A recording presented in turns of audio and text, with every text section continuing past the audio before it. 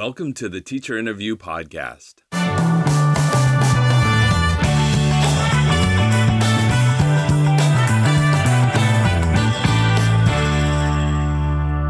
I'm your host, Wes Creasel. I work as Director of Innovation and Instructional Support in Fullerton School District, and every week we sit down and get to know a teacher better.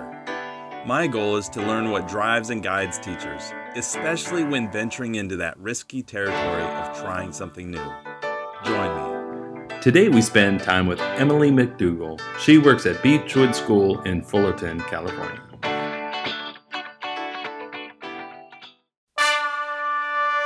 Welcome, Emily McDougall. Thank you. Did I pronounce that correctly? You did, yes. Okay. So you're here, and you just learned that this is a podcast. Right. You thought it was an interview, but it's really a podcast. Yep. And this is not the first time I'm going to say this, but I need to do a better job at communicating what you're actually getting into. So let's start. Kind of general. We're going to talk about risk-taking and innovation, but let's start more like, how did you get into teaching? Just with kind of a general background of like, what was that like for you? Tell us that story. It was at the end of college that I decided, I had no education classes under my belt at all by the time I graduated college. Where'd you go to college? UC Irvine. Me too. Really? What year? I graduated in 2000. Okay. Right? Never mind. I'm not going to tell you when. No? No, I was 92. Okay, right. Yeah. So we weren't there together. No. Just missed each other. But so I went to UC Irvine, and I had done everything under sociology and political science, and I had done an internship in DC, and I thought that was the route I was going to take. An internship for, what did you do in DC? I worked for the House Subcommittee on Africa, and I did tours of the Capitol building, and I really enjoyed politics and thought that would be where that's where I saw myself going up until like the very end of my senior year in college. Wow. And then I had to kind of change course because I felt... The House Committee on Africa? The House Subcommittee on Africa. House Subcommittee. Yeah. Does that mean you knew about things? Were you just doing tours, or were you getting exposure Both. I would get exposure with the process, just kind of how the whole legislative aid process worked, and attending hearings and going here and there with the different members of that subcommittee. And so it was really So you would know more things about Africa than somebody who didn't do that. I'm not going to say that. Okay. Okay, that's fair. That's fair. Yeah. Okay, so forward back to UCI, leaving college, then how? So I needed a part-time job, and somebody came to the sorority house and said she was a principal at Harborview Elementary down in Corona Del Mar, and she was an alumna, and she said, hey, I really need somebody to come and do some work in classrooms, and I'm like, I needed some money, and I needed the part-time job, and my schedule allowed it, and so I said, okay, yeah. So she hired me, and I was like paid for out of like PTA funds, and it was this very... Was it tutoring, or what kind of work? No, it was like it was for like classroom aid work, like pulling kids, working with students, playground duty. Then I'd go in the office and do some things. Yeah. And I just fell in love with the interaction I had with people. Yeah. And the type of people I had interaction with, like with students and with their parents and with office staff and, all of support staff. And so this is the year you're going to graduate. This happened. This was like May. And then what was the next step for you? And then so after that, I worked through the summer and realized, now I have to go, I just graduated, and now I have to go and take more classes to continue to get my credential and take all of those education courses. Yeah. So I really had to, it was like starting from square one. My parents were like, great job, Em. So proud. And where did you do those courses? So I went to Nash. So I worked full time. Okay. So that I had to get a job. So I worked in human resources as an assistant. I wasn't a generalist or anything. If people are listening to this podcast, one thing you may not know, Emily keeps rolling her eyes. Like when you said, I worked in human resources. There was another phrase you said where you're just rolling your eyes. Like, can you believe it? Like, I can't believe I did that.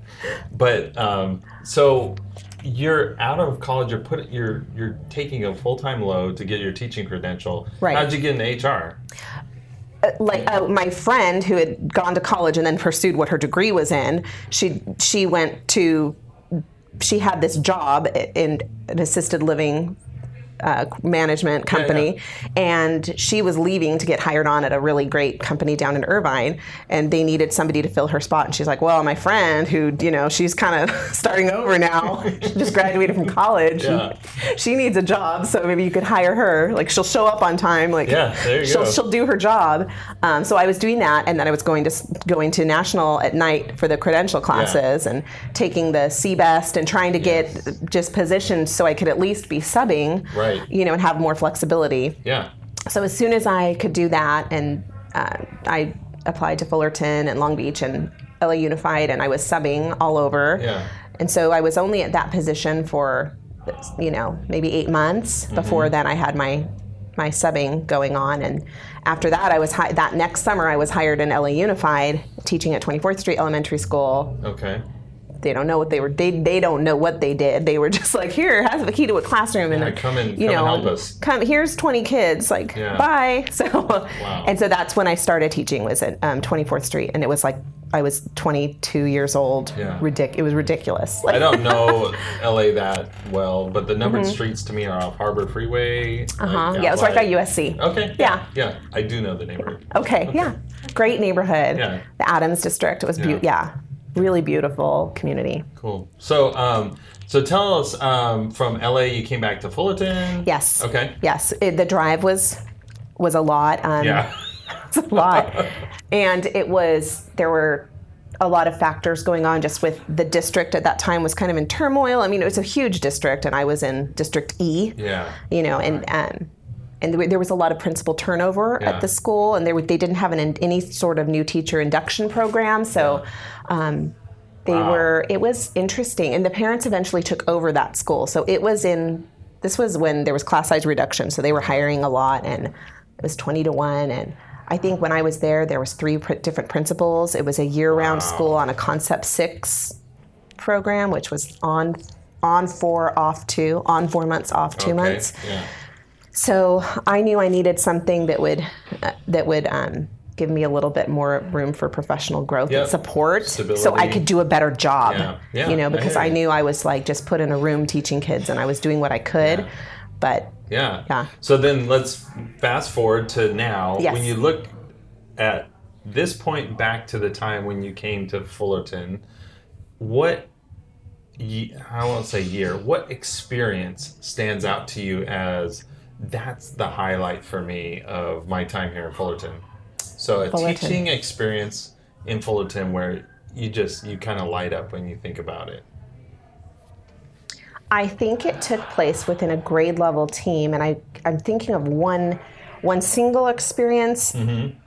I don't know, but it was definitely the time when we were all applying for Coatson, and there was my grade level team. Just define Coatson if people don't know that. Okay, so Coatson, the Coatson Foundation for the Art of Teaching, is a program that is at several schools in Fullerton, and what they do is allow teachers to plot a course for their professional growth plan in a content area of their choice, and they're given a stipend and professional development days and opportunities and coaching. The title is mentor, but it's not mentoring. It's more coaching and working alongside with a thinking partner for 2 years to kind of meet an end goal that the teacher sets for him or herself. Yeah.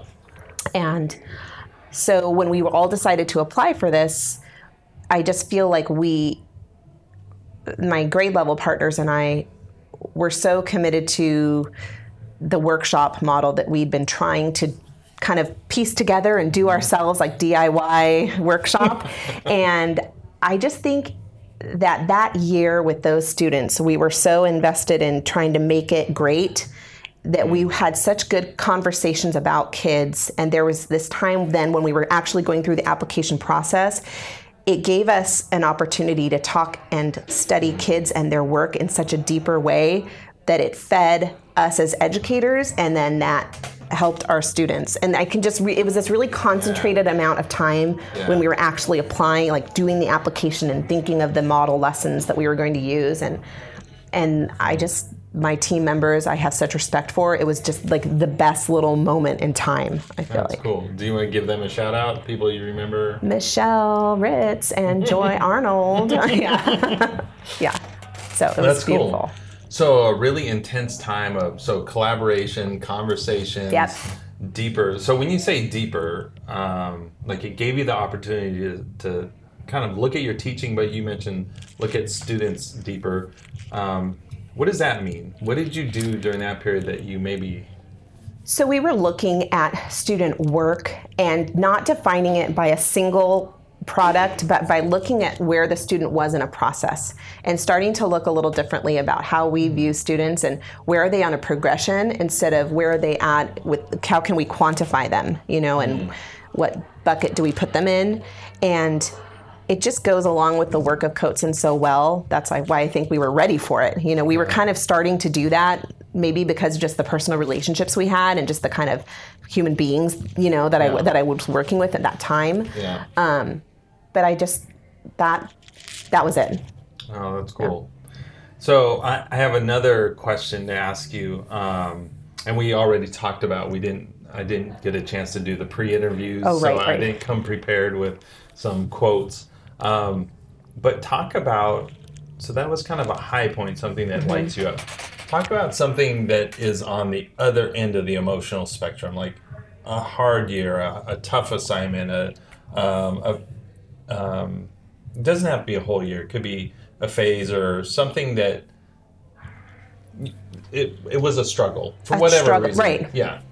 I think within that same grade level team, we were, maybe a couple of years before, we were trying to do workshop and just be workshop without really collaborating and communicating. Maybe just more like checking off boxes that, yep, we do this, and really not being, I think over time we developed a trust with each other to share where we weren't, the areas we could have been growing in. Yeah. But, you want to protect yourself and shield yourself from anyone like doubting you or judging you or thinking you're not good at something. But I think that once we got to that place of trust, we were able to say, wow, this is where I am and this is where I need to go, and I know I'm not doing this right, and what can I do here, and just kind of opening that door. So I think maybe in that moment I didn't feel it, but looking back, I think, gosh, I was really, I think I was just really checking boxes and going through the motions and wanting to appear as though I was doing something because you always have to be on. You always have to be at a 4, right? Yeah. It's never okay to check the box that says you're developing. You have to be, right, innovating at all times, right? And if you're not innovating and Yeah, that's really interesting. So talk more about the role of trust, because like one of the things I want to learn about is innovation and what people think about. So let's ask the how question. How would you work to develop trust? Let's say you're given a new place, a new school, new assignment, and you're with people where you're like, hey, we have the opportunity to do this great innovative work. I can see the trust isn't there. You're in some sort of leadership role or maybe just colleagues with people. What are your go-tos to try to develop trust between people to lay the foundation to do greater work later? Right. I think that, the obvious answer is like communication and transparency, but what does that look like? I feel that when I was starting to develop trust with some people through the Coatson process, I think that owning my what's the word? Being honest about where I felt I was in the process of being in this new Coatson role was a breakthrough point with some of my fellows. I said, hey, this is my first year doing this thing, and I'm probably not doing it right, and I'm just telling you this, that I'm just trying my best right now, and be on this journey with me, kind of That's a very vulnerable place to be, and it's risky to tell somebody else. Yeah. You might think it to yourself, like, I remember the first time I left the classroom, and I was, all of a sudden, I'm coaching other teachers. I was it's a support provider full-time out of the class. And you're just like, everyone else is teaching, and I'm in the break room waiting to meet with a teacher. I'm like, it's called imposter syndrome. Like, it has a name. Like, you just think, I don't belong here. Like I'm fooling people. That's you just defined the last 2 years of my life. Yeah, interesting. So for one tool for you is to take that risk and share something of yourself. I did, yes. Yeah. I did that. I kind of brought some of my yoga into it because I love yoga. It's something that a lot of people know about me. I'm obsessed with hot yoga. Okay. And Can you just define hot yoga? Hot yoga is yoga that's done in a heated room. Okay. 100 degrees. Bikram is like the ultimate of it. It's like 108 degrees. Okay. So my yoga proficiency is probably somewhere around a C-. Right.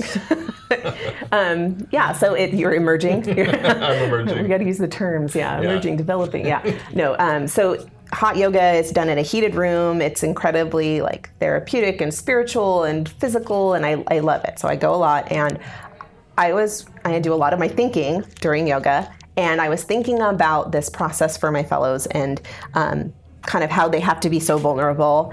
And I wanted to show that I can be vulnerable too, and I can show you what I'm doing and what I'm practicing, because I think teaching is a practice, just like yoga is a practice, right? And I think that why I love my yoga and the teachers that I take from is because they're like, we're just here along with you on this ride, and you don't have a destination in your pose, and you're moving towards something constantly. And I appreciated that. I'm like, wow, that's just like teaching. That's just like what these fellows are doing. Like they are moving along in a direction in their teaching. And so I did something, and it was super corny, but a few of them were like, wow, that was it. Like you really made an impact. Are you going to share what that was? Yeah, I'm going to share what it was, but it was super corny. So I'm kind of like covering my face with my hair, but I videotaped myself. I have like this goal I want, and I want to be able to do a true like yoga handstand. And so the way I was going about this in my practice was watching a lot of people do it, and we work on it every time I go to yoga. And I finally said, well, I think what I need to do is stop trying to look at myself in the mirror and like really set up a video camera and see what I'm doing. So I videotaped myself going through this handstand process. I videotaped the adjustments that like kind of different stages of where the teachers were like, okay, so you need to set up here and you need to put your hands here, or look at where your hands are being placed, and like kind of went through this video. And I showed my fellows like in my yoga clothes, like here's where I'm at in my hand. Teachers. Yes. Okay. I did. I said, here's where I am. Like I want to be vulnerable with you and kind of share what I'm doing to meet my goals as I'm doing the things you're doing. I'm watching other people. I'm getting reflective feedback.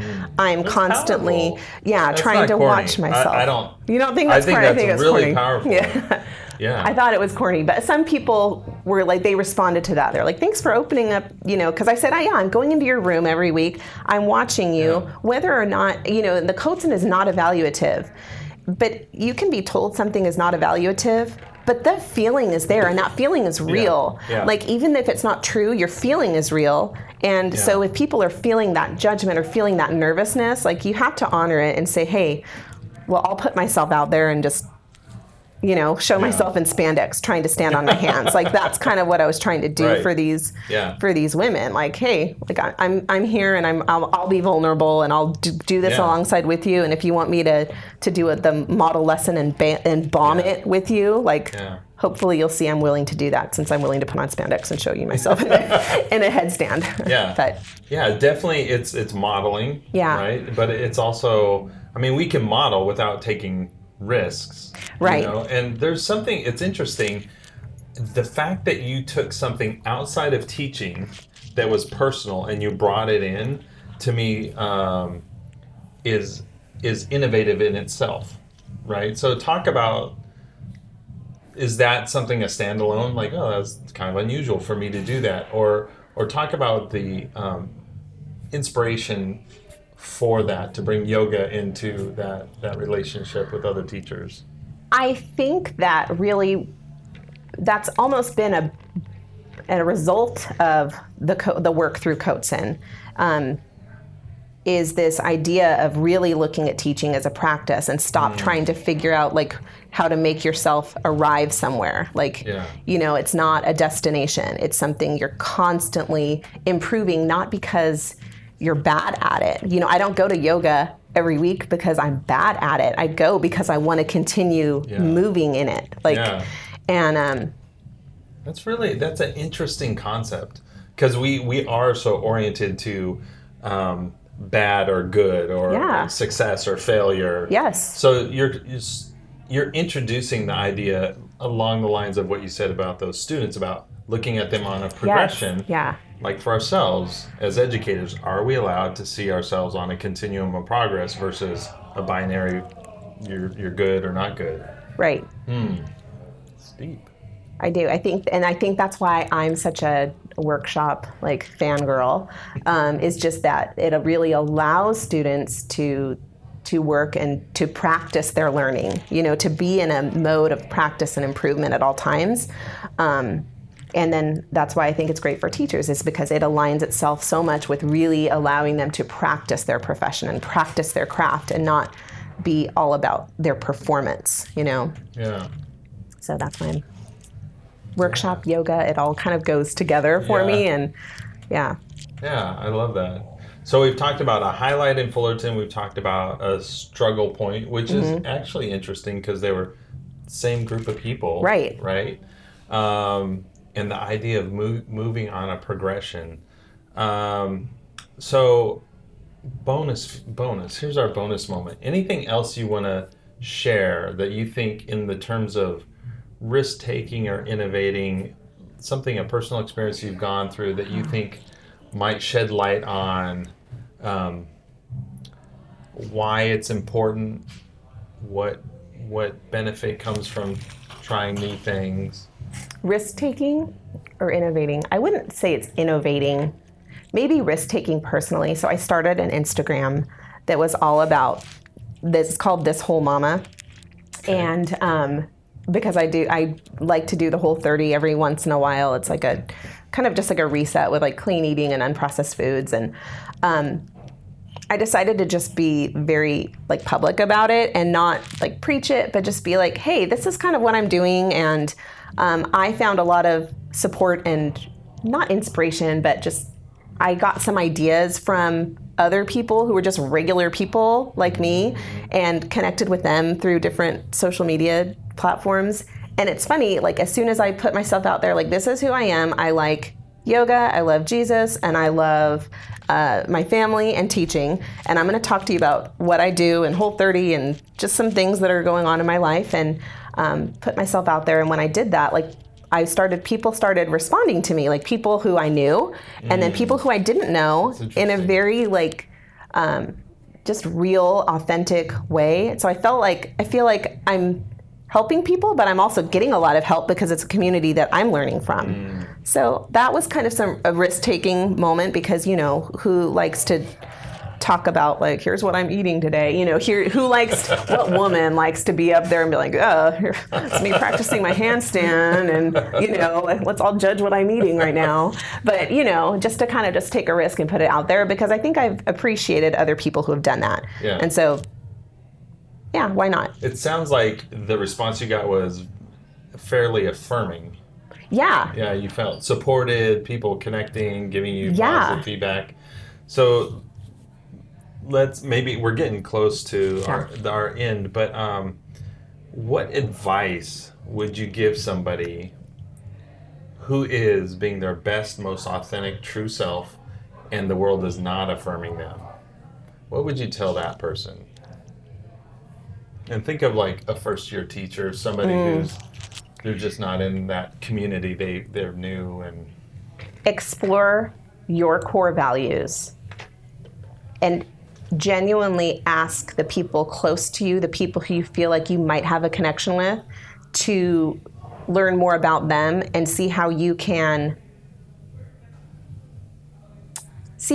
affirm and honor them. I think when you start looking for ways you can serve others and ways you can make connections in a way that's not about building yourself up, it naturally happens. I think there's just this synergy that occurs. Yeah. So help me with this. I'm that teacher. Okay. I'm not feeling affirmed. I'm listening to this podcast, and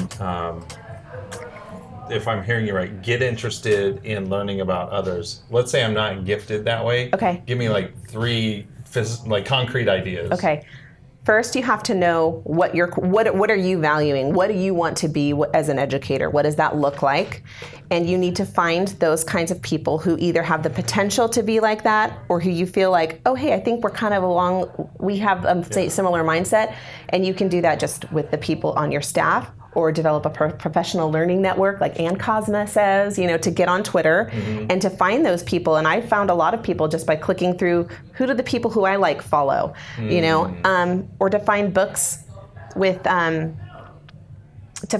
by those authors or those teachers or those educators or anyone, I think. And so let's go back. So like if you have somebody around you and you think they share value, so then you can start observing them. Yes. Right. And then if not, then you have Twitter and you have other books. So you have that that kind of virtual network, let's say. Yeah. So let's stay in the realm of like your school. So you're observing somebody. Mm-hmm. So I see somebody, wow, I love the way they did that, whatever it is. Yeah. So you observe. So give me a couple. This is what I say I've said this before.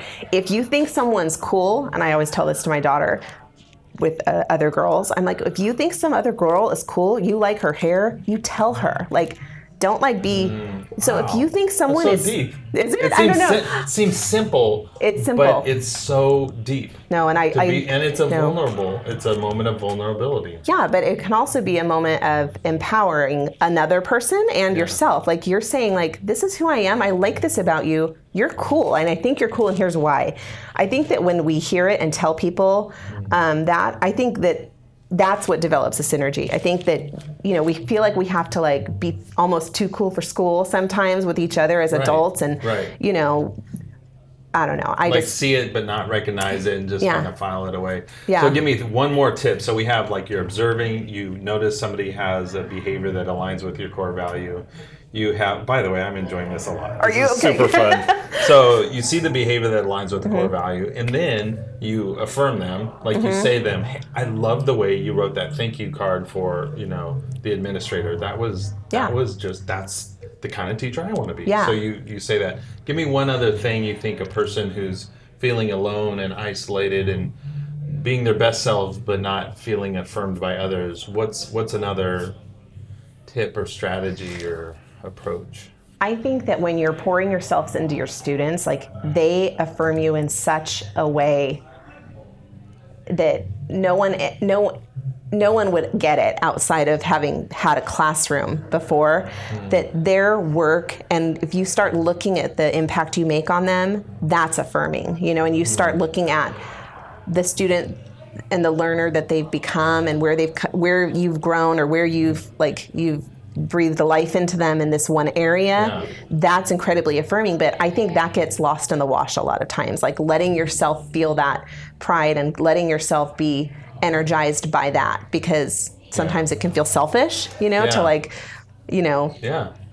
take this glory from your students, but no, have it feed you and fuel you, and then you give it back into them even more. I think that, Do you have a concrete practice that's related to that, journaling, or how would a teacher, because I could look at my students' work and I could probably just think I have 100 essays to grade still. I won't see the value that you're describing because there's so much other things related to what I have to do with student work. For sure. So is there a way to, okay. I knew there would be. And I'm not going to speak to it from me, but I actually just observed this happening yesterday. And I snapped a picture of it. I wish I could show you. You can't show me. I could show you. Okay, so we can't show the viewers, but no, you can show me. But the one-on-one conferring that happens, and whether it's in workshop, it doesn't have to be conferring and meeting with students one-on-one. It's happened before workshop and it will happen after workshop. Right. But having that moment where you're talking to them about what are you doing as a learner, what are you working on. Wow, I noticed that you did this. I noticed that you're the kind of learner who does this. You must be so proud of yourself. And having that genuine reaction from a student, getting that praise and validation from where they are, no matter if they're somebody who's just emerging as a reader or if they're reading War and Peace. That is incredibly satisfying to watch as an observer. And that was just me watching the interaction take place. Yeah. But the smile on this teacher's face as the student's smiling and they high five at the end of their little conversation brought tears to my eyes. And I know those interactions. I've had those interactions. Yeah. I'm like, that's really that's what it's all about. Yeah. I have to show you because it just was like, oh my gosh. So like this little setup. And I texted it to his mom. I'm like, I'm lucky enough to watch. Yeah. I'm lucky enough to see this beautiful process happening right now. Yeah. Like, and you can just see in the nonverbal, like their posture, the way they're attending to each other. It's beautiful. It's all it's so much of it is nonverbal. I just kept getting So for the people listening, it's a picture of a teacher. Did you use the word conferring? Mm-hmm. So conferencing with the student. And I just kept snapping away because there was just too many moments that I had to like say, look at look at her little face. And the students simultaneously happy, and you can also see that they're receiving the positive attention from the teacher. Yeah, that's great. Well, we are at the end of our time, so I'm going to say thank you very much. Thank you. And this was great. I really enjoyed it. All right, thank you. This has been the Teacher Interview Podcast. Thank you for joining us.